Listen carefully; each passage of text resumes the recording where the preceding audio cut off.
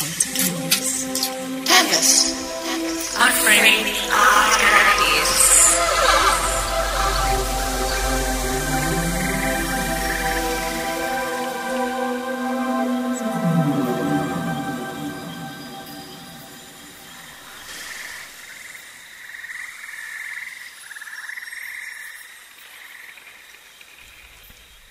Stone is the stuff of buildings, borders, and walls, and when those structures fall, their rubble and ruins are stone. Stone is the home of ancestors, the surface on which we walk. Stone is an embodiment of time, hard and rigid, but when worn down, crumbly and soft. Stone is heavy with history and knowledge, and rich with the potential to create futures. Stone is the grounding theme of this episode.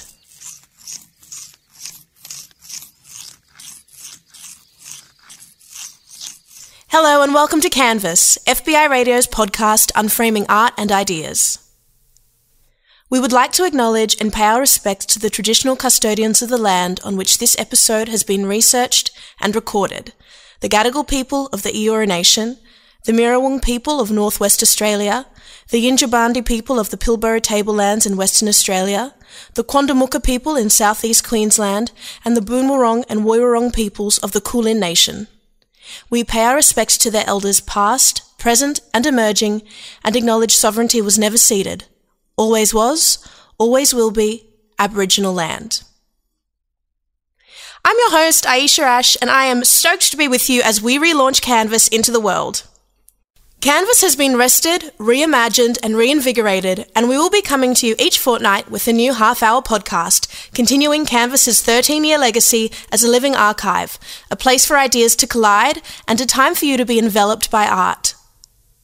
These are exceptional times, and we hope you are taking care wherever you are listening right now.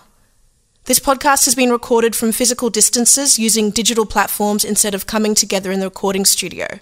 Bear with us when the audio quality reflects this at times. For the relaunch of Canvas, we wanted to focus on the foundations of our physical world.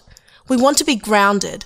We want to think about the sovereignty of the many countries of this continent, about extraction, care, and limitations. This episode is Stone, and is one of 3 episodes: Stone, Sand, and Salt, which are bound together by the overarching theme of ground. First, we speak with artist Megan Cope, a Quandamooka woman, about her work, Reformation. This work is composed of thousands of hand-cast oyster shells, which were piled up into towering middens in the Australian Gallery of New South Wales for the National in 2019. Megan tells us about these grand shell mounds that were once found near Dubba Gully, the peninsula now known as Bennelong Point, the present-day site of the Sydney Opera House, and how these architectural forms trace a record of occupation and culture over many centuries, debunking the colonial claim that Australia was terra nullius or unoccupied territory.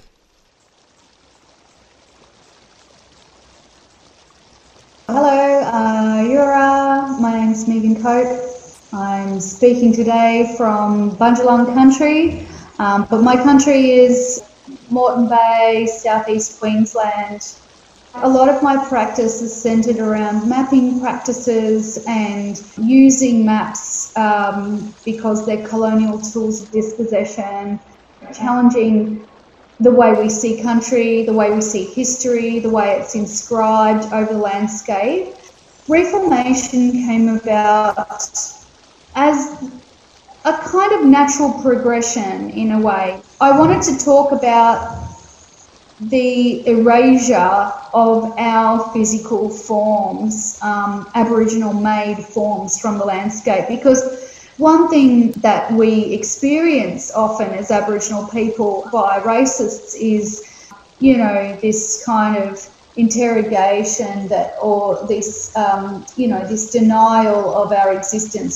I wanted to start to kind of talk about the erasure of midden forms, which are, cumulative shell piles that on our country have been verified and tested by white people to be 22,000 years old. I kind of wanted to, make a new map through a sculptural form and reveal this history and talk about the relationship of material as well. So for me, it was important to, I guess, connect that material, make concrete, and have the concrete in the shell of, in the shape of this oyster shell, so that there's a direct visual cue and connection there. The form itself, for me, it was very important to begin to inquire about the sense of scale that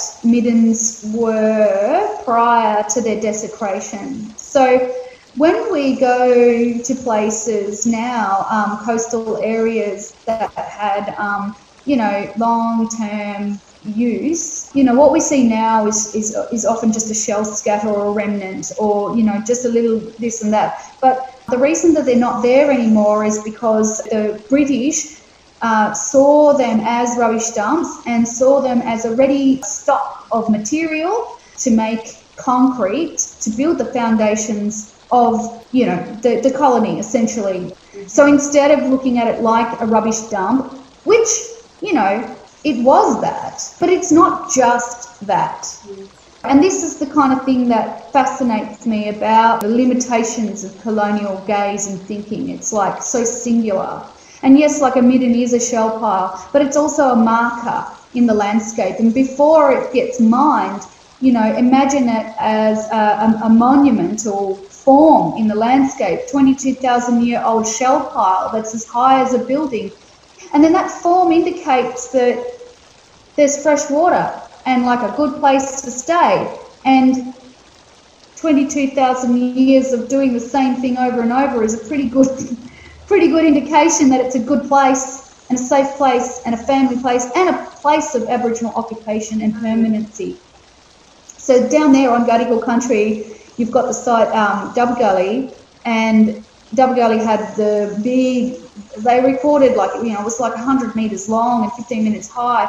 That midden, they, just simply set it on fire and did this, applied what was called a pit burning methodology. So they reduced that shell and bone and that matter down to a composite that's kind of, akin to lime, and then use that to build the foundation of the British colony. And yeah, so that to me is really quite violent and pernicious. Like it's interesting. Simultaneously, you've got this physical, violent erasure of a cultural site then being replicated or repurposed by its material. I'm interested as an artist. We're constantly having to justify ourselves in economic terms always, right? So that's why, I was like, well, what were the first colonial industries? And the lime burning industry was literally one of the very first extractive industries in Australia. And because it's a basic building material that we overlook its history and its environmental impact. And, I'll tell you what, the men who established themselves as the lime burners, they made good money very quickly. So that's where reformation kind of came about, through the basic replication of making oyster shells out of concrete, to kind of connect the material with the object and to replicate it over and over and over. And then, that's sort of my attempt to kind of talk about all of those other things, because Western culture is so materialistic and the value is placed in the material that then exists in a marketplace. As an artist, I can talk about these things in so many other ephemeral ways. And people with imagination that are good at listening will be able to hear a story and value that. But I think that sometimes, particularly in art institutions where you don't know who you're talking to, this is a good way to do it. And it's very much in line with Western art making and practice. That's who I want to challenge.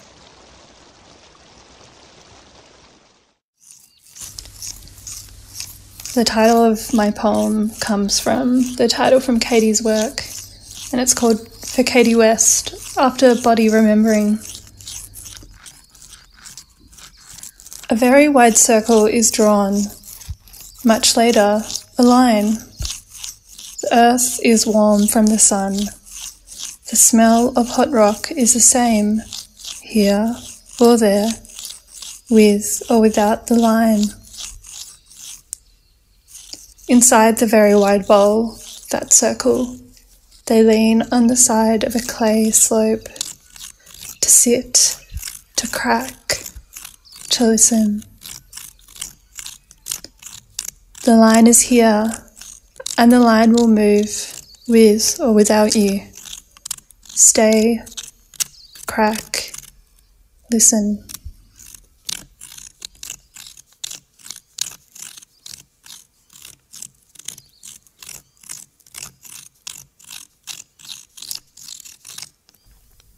That was Megan Cope at the top talking about her work, Reformation, and the history of middens as Aboriginal architecture.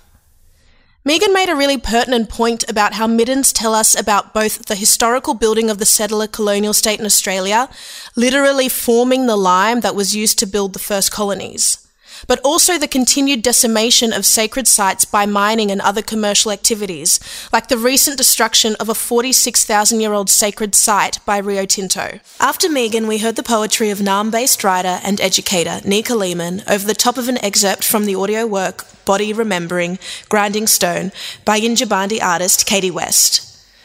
The combination of this grinding sound, as Katie grinds a smaller rock atop a larger one, following the grooves of the stone in a circular motion, with Nika's words, is a beautiful experience of listening and paying attention to land, country, and the embodied knowledge within them. Now we'll hear from artist Alana Hunt about her work Faith in a Pile of Stones, which was a photographic installation exhibited at 4A Centre for Contemporary Asian Art in 2018.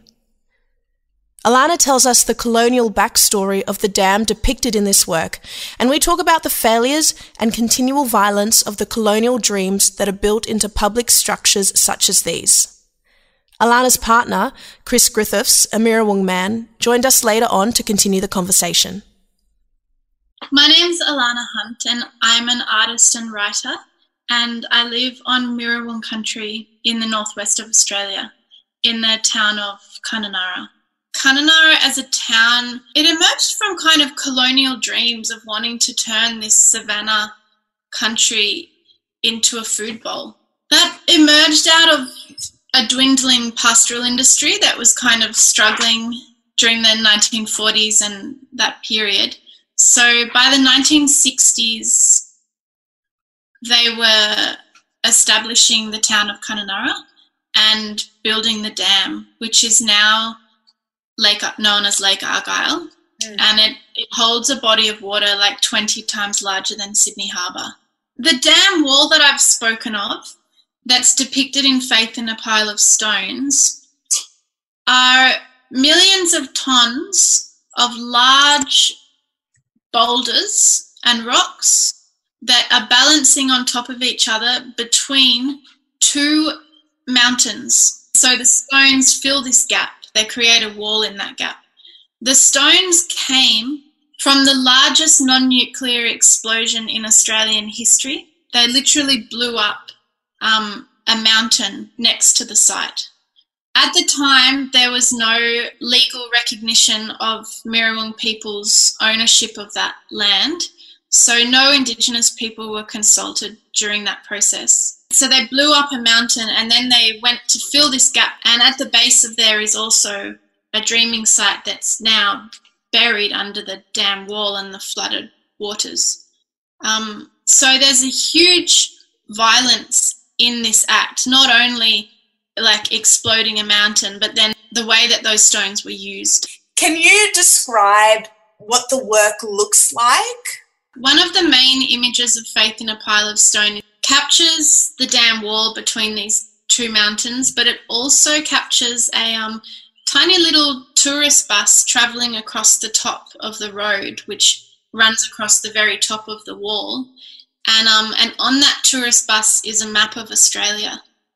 It's just a little red map on the back of the tourist bus. So, yeah, it's like balancing Australia on top of this absurd and very violent wall. Talking about the absurdity of colonial settlement, it just makes me think of, in the piece that you wrote, you're saying that Lake Argyle is the most underused dam in the world. It's absurd to put that much money, time and resources into something that then is not even needed. Yeah, and so like these dreams of kind of creating a northern food bowl have never really materialized. Like the industry itself is hugely subsidized.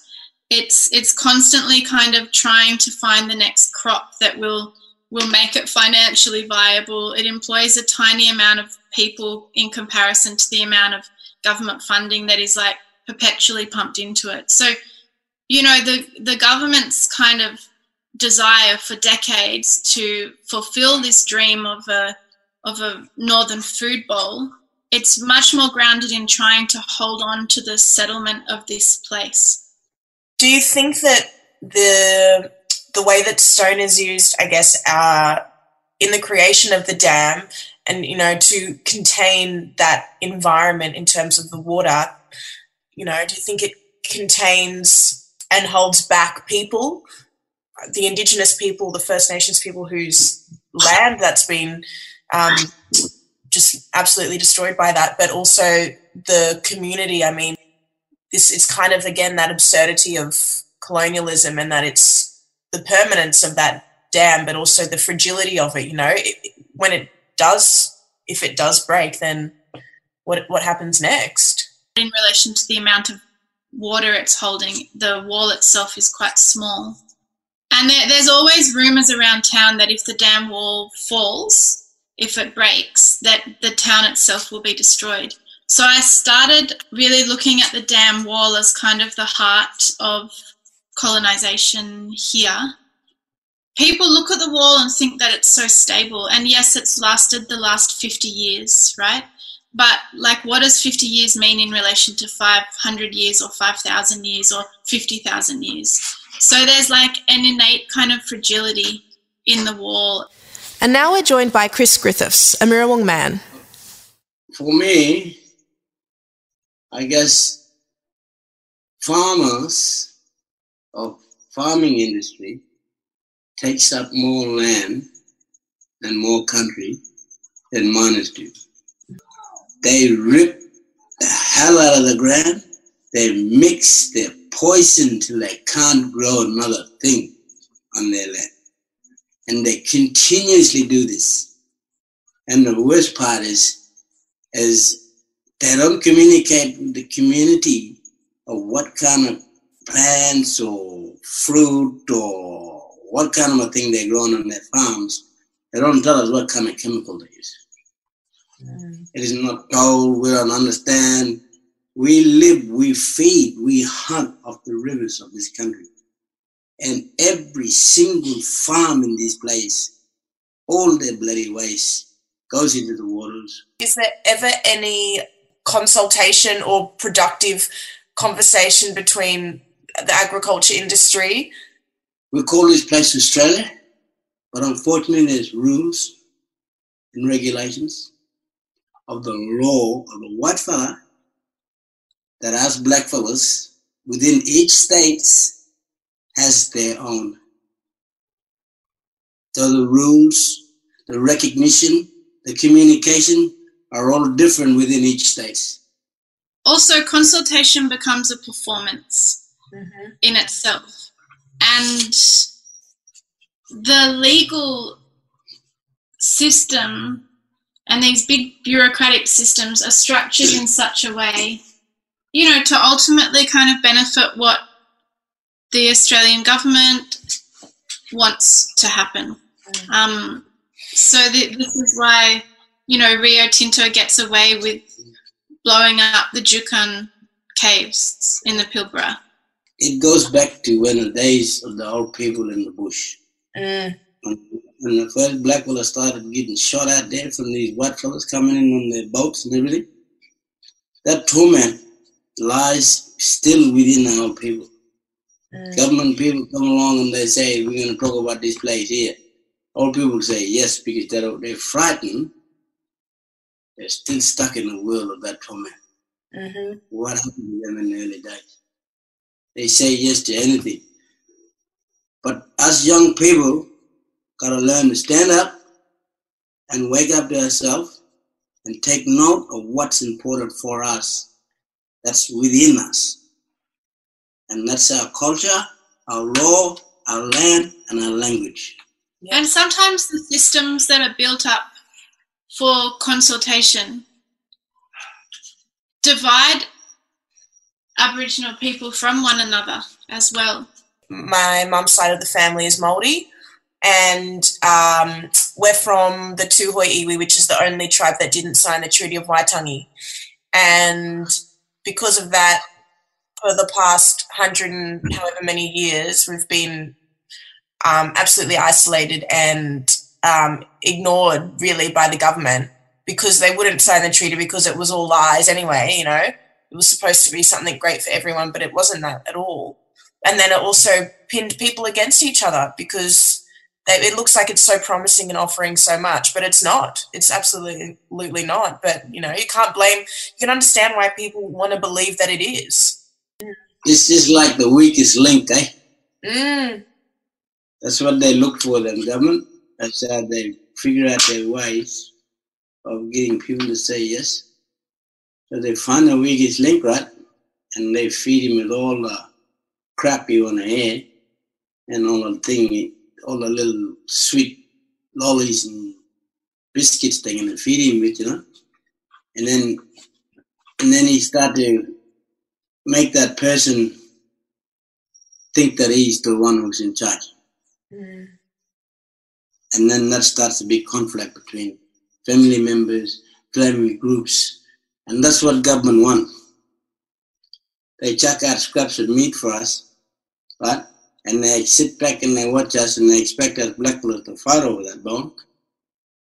And sometimes we do, but that's when we're not thinking.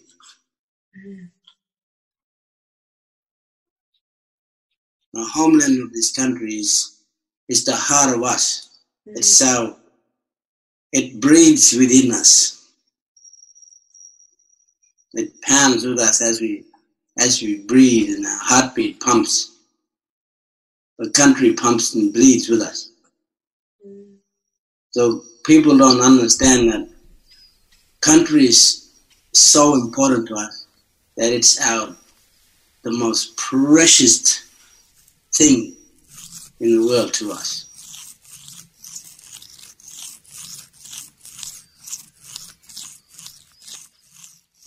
You've been listening to Canvas, unframing art and ideas through the episode Stone, the first podcast in a 3-part series of episodes unfolding within the theme of ground.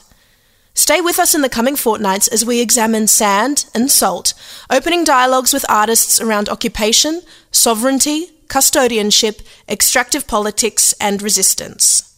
Canvas is brought to you by myself, Aisha Ash, researchers Eleanor Zarowski and Jazz Money, audio editor and producer Kanika Kirpalani, digital coordinator Isabella Sanassi, and executive producer Anna May Kirk. The textural jingle bookending our episodes is by artist and musician Jack DeLacy. Thank you to all the artists that have contributed art and ideas to this episode, both in and outside of the podcast. We are releasing lots of supporting info around each episode, including resources, extended interviews, and more, so head to fbiradio.com/canvas to dive in.